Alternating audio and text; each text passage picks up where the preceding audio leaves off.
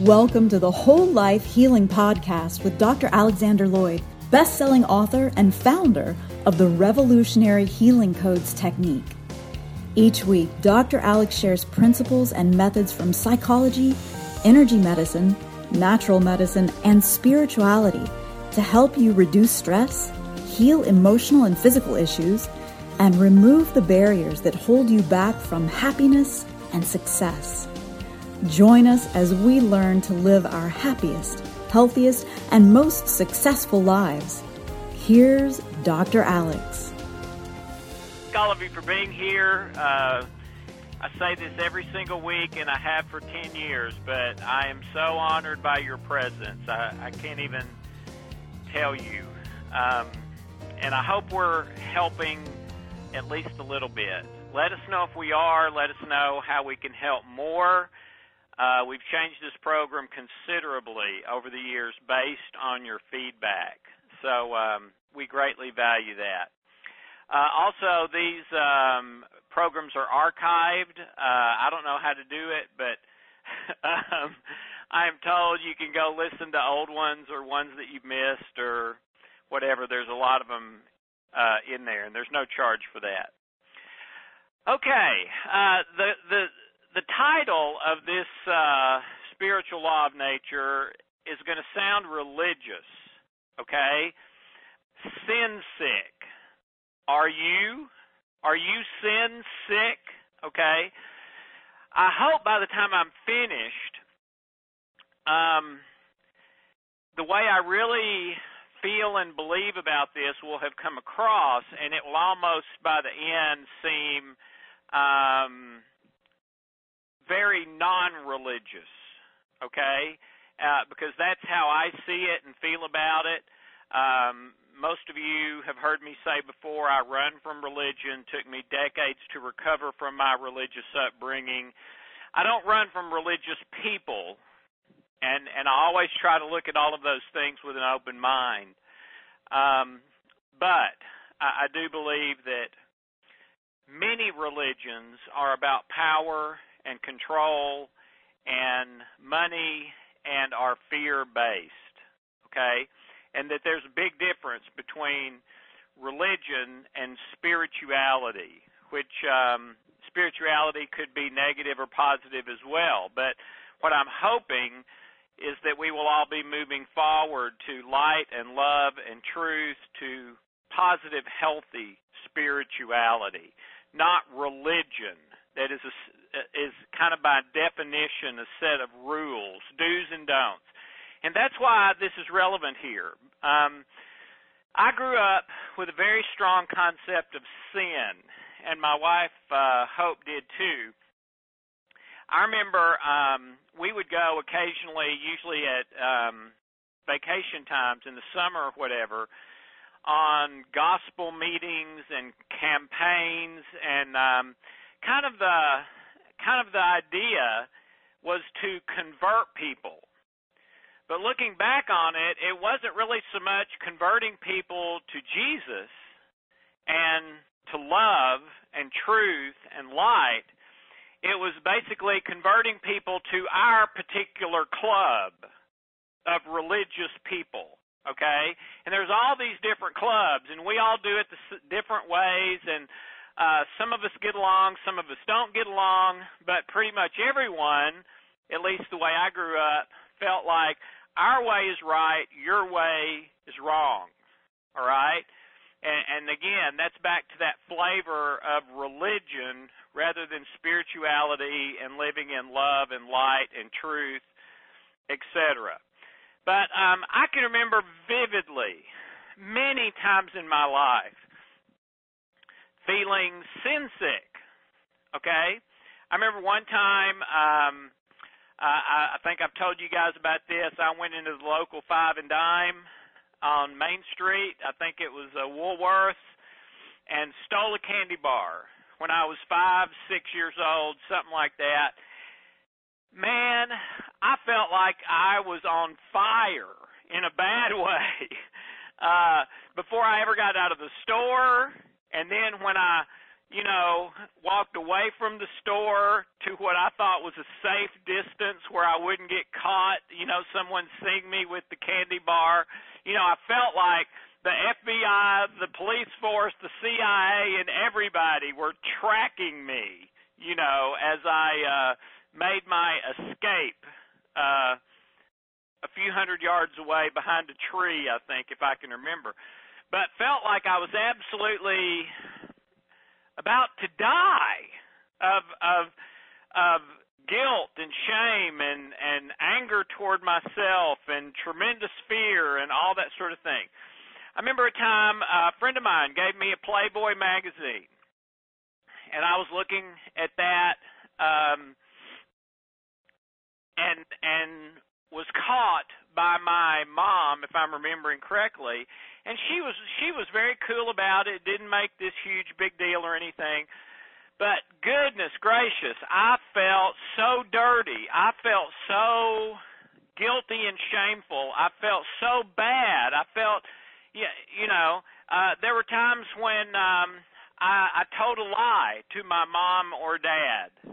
Not a lot, but a few times. And good night. And it absolutely ate me up inside. Okay? And today we know why. A lie detector test is probably the easiest proof of that. A lie detector test is a stress test. And so it measures, are you in stress or not, based on whether you are believing, thinking, and speaking the truth or a lie. And that's where it all starts, with the truth or a lie. I believed a lie about the candy bar. I thought this is going to make me happy.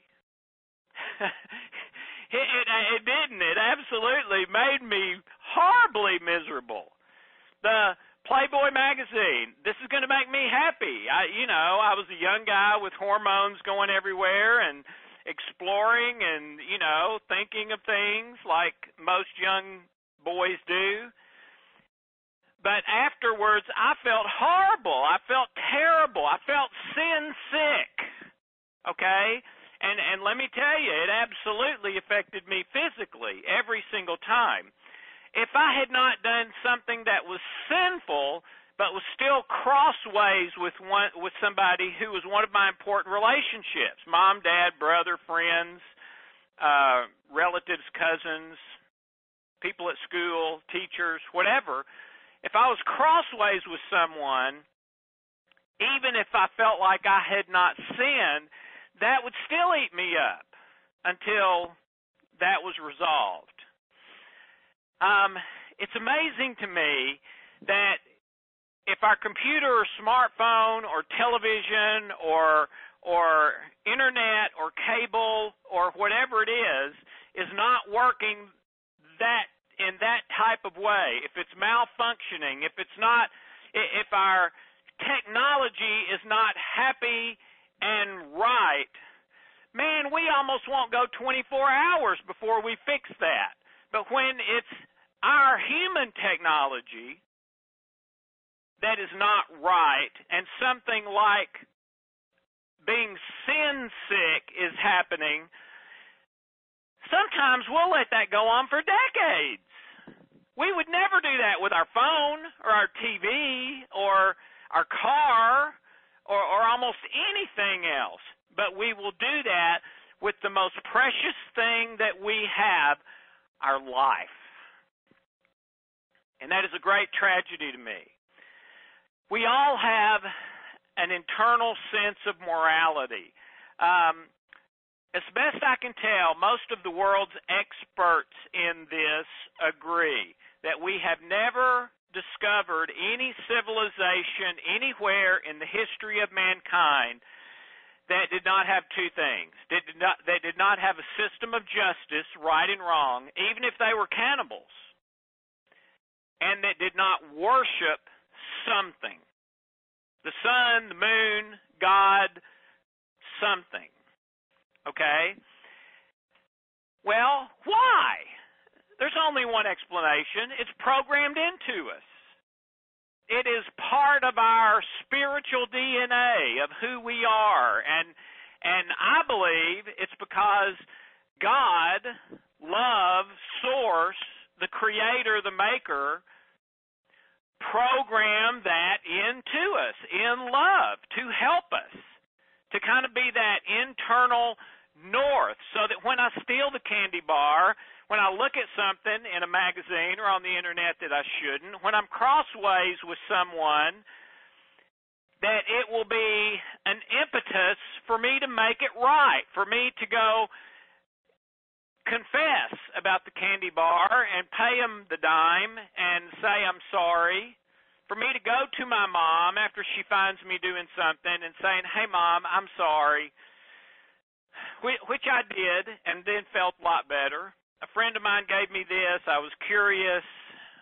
I'm sorry. Or make it right with the people that I need to make it right with. We all have this sense. 3 things. Write these down if you want to. If I do right, I am good. If I do wrong, I am bad. If I do neutral, I'm okay. Maybe not great, maybe not bad, but okay. Neutral is, should I have fish or chicken for lunch? Unless that's a big deal to you. If it's not a big deal, then that might be a neutral thing. A neutral thing, beige or gray carpet. A neutral thing, which toothpaste to use. A neutral thing, things that are morally, they're not real moral. They're just sort of I can do this or I can do this. And as far as I can see, there's no big right or wrong either way. All right? The problem is, according to ancient manuscripts, if I do right, I am good. If I do wrong, I am bad, is an old law that is no longer in effect. If I am right with God. Okay, let me say that again. If I do good, if I do right, I am good. If I do wrong, I am bad. According to ancient manuscripts, if I am right with God, then those things are no longer true. They no longer apply. I am good no matter what. I am not bad no matter what. As long as I'm right with God. And being right with God is not dependent on doing right and not doing wrong. Okay? That's not the definition. That's not the criteria. All right? There's a wonderful passage in Galatians, I believe the first chapter of the Bible. And Paul, the Apostle Paul, is talking to 2 groups of people. To Jews who are now followers of Jesus, and to non-Jews who are of various nationalities and cultures, called Gentiles, who are now followers of Jesus. Okay? And these guys accepted that Jesus was the Son of God, believed it, went through a ceremony where they gave their life to God and confessed their belief and their commitment to Jesus. All right? But now things were not going so well. All right? They weren't happy anymore. They weren't living the life that Jesus died for them to have. Okay? And Paul says an amazing thing in that first chapter. I believe it's in the first chapter. He says, "Who has bewitched you?" Now I love his use of that word. Who has bewitched you? I remember the story Bewitched, the TV show Bewitched, with, I believe it was Elizabeth Montgomery. And man, how many times did you think, man, I wish I could wiggle my nose and make my room clean, or wiggle my nose and have a brand new car outside, or whatever it was, all right? And the name of the show was Bewitched. Who has bewitched you into believing another gospel? And then he goes on to describe, you've gone back to, if I do good, if I do right, I'm good. If I do wrong, I'm bad. You've gone back to that old thing that's not in effect anymore that kills you. And that's what he said. The old law kills. It was never designed to work. It was only designed to prove to you that it won't work, and it kills you. What's the new law? Well, Jesus was asked that. Is there a most important rule? Is there a most important law? All right? And if you look at the law, the old law, man, they had hundreds and hundreds and hundreds of you have to do this, you have to do this, you can't do that. If you do this, you're bad. If you do this, you're good. If you do this, you're right. If you do this, you're wrong. They had hundreds of those things, all right? So then Jesus is asked, okay, is there a most important thing? Is there one rule that kind of supersedes everything else? And Jesus said, there absolutely is. And it's love. And then he goes even further than their question and says, if you do love right, you've done everything right.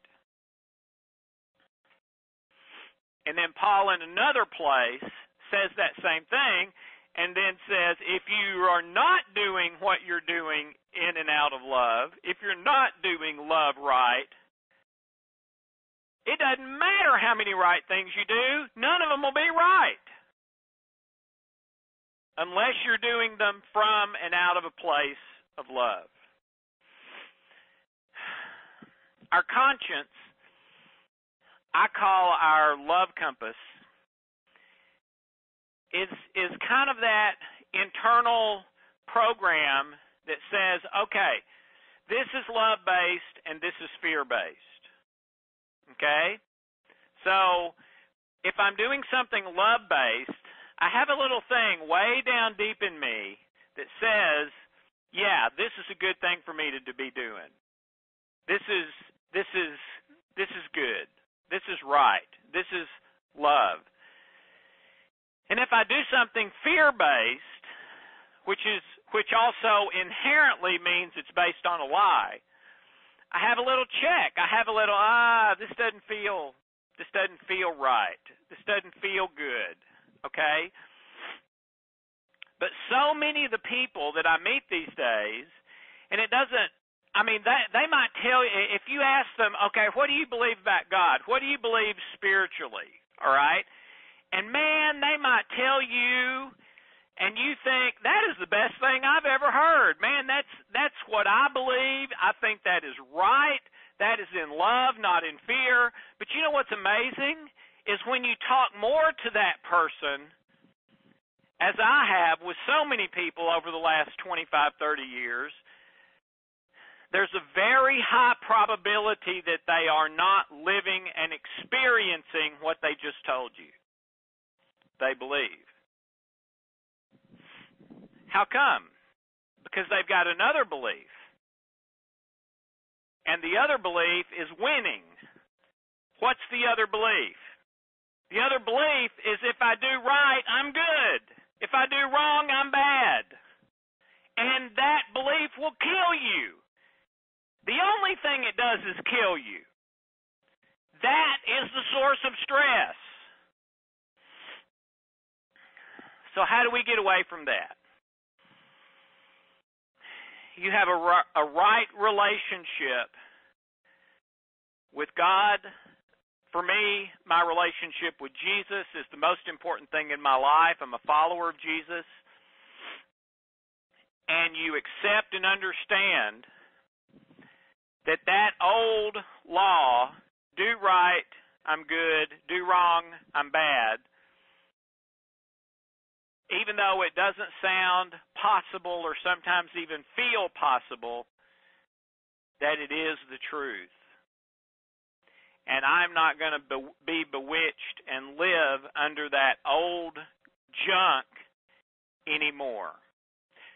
When we used to try to recruit people to our particular club of Christianity, one of the things I remember in a film strip that we used to use, it's called a Jewel Miller film strip. And toward the end of it, there was this eye. And it was sort of related to a song called There's an All-Seeing Eye Watching You, Everything That You Say and Do. And the point is, God is just waiting for you to step out of line and whack you. Now, we would never say that, but that's really what it meant.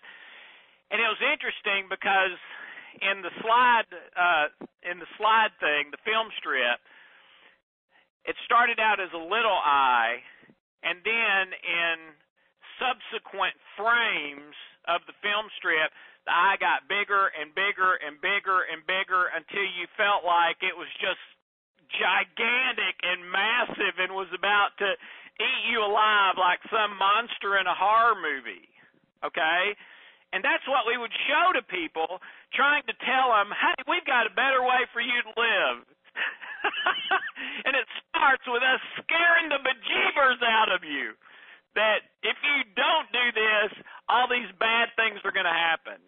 Man, if there was anything ever fear-based as far as religion in the name of God and in the name of love, wow, was that it? And it wasn't unique to me. In fact, many people, especially a lot of people growing up in Catholicism, had it much, much worse than I did. And I've told you guys that since the Healing Code book came out, I don't know how many times I've been to Europe to lecture, Europe and South America. And every city I go to, when I take a tour, they'll take me to some place, either that's at the cathedral or the castle or someplace, where they'll say, this is where they used to kill people in the name of God and in the name of love, and very often through horrible torture. Well, ladies and gentlemen, every bit of that goes back to if you do right, I am good. If I do wrong, I am bad.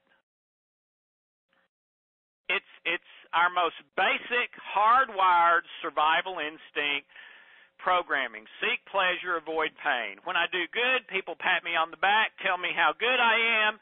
When I do bad, people punish me, tell me how bad I am.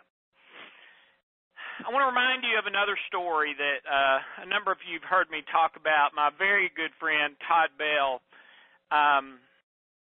grew up in a very similar situation to me, broke out of that himself, was called to be what you might call a street preacher. He walked up and down Murfreesboro Road, this very busy road in Nashville, Tennessee, talking to people about Jesus, not banging them over the head with the Bible or one of those guys shouting scripture verses or whatever, but he would really meet people and get into conversations and talk to them. And one of his favorite things to do was go to the local bar that was on Murfreesboro Road and talk to prostitutes, okay? And, after, hi, my name is Todd, what's your name, how you doing, that sort of thing, he would ask them a question. And the question was, did you know that there will not be one person in hell, whatever hell is, because of sin? And he said that the young ladies that he was talking with would usually go through several stages. Number one is they would be mad first because they'd think he was messing with them. Then when they discovered, okay, he's not messing with me, then the response was, surely that cannot be the truth. Because, see, they felt like their life was already over. They'd been so they'd done so much wrong that they were bad. It had already happened, and their identity was, I am a prostitute. This is who I am, which was never true, by the way. With many of those young ladies, he would finally convince them that what he was saying was true, and that that was not who they were, and that it is not at all now about if I do right, I'm good, if I do wrong, I'm bad. It is about loving relationship. That's it. And if you seek and do your best, none of us ever do it right, to be in loving relationship, to fix the things we need to fix, to say I'm sorry, to say I forgive you, whatever. If we get it, that it's not about right and wrong, it's about loving relationships versus what's in it for me, fear-based. It's all about results, etc. Okay? Here's what happens. I do what I feel like is sin, so I did wrong. I am bad. That creates fear, all right? Because the result of sin is death, okay, or torture or punishment or whatever. That creates stress, and that creates health problems, failure, unhappiness, living two lives where I pretend to be one way, but inside I'm really something else, etc. And not only does religion work that way, but the laws of the land work that way. If you're convicted of a DUI, if you're convicted of this or that, you're a bad person, or you're not as good as the people who've not been convicted of that. And we sort of judge people like that, right? Well, if you're right with God, that's wrong. Now, you may still get put in jail. You may still have punishment from the laws of the land based on that system of justice. But who you are, your identity, if you're right with God, will never be bad, no matter what you do or don't do. For most people, the concept of grace is a head concept, not a heart concept. That's why they can't live it, because they don't really believe it. It doesn't really make sense that I could do bad and still be good. It even goes against my seek pleasure and avoid pain programming. So we don't believe it and feel it in our heart, even if we accept it intellectually. We've got to get to our heart that it's all about love. It's not about law and doing right, being good, doing wrong, being bad. If you're right with God, you are truly free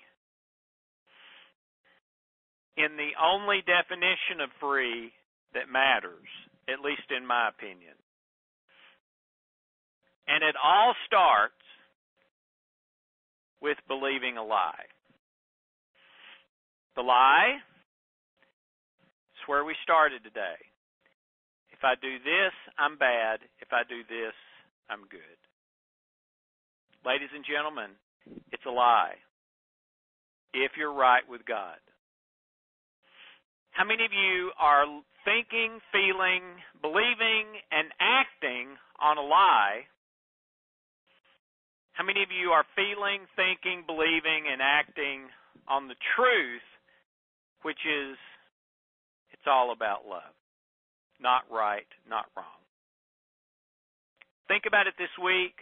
Meditate, pray, get out the tools, start to work on fixing those lies, eliminating the fear and stress, and remind yourself over and over and over, and pray and meditate and seek to be right with God and live in love.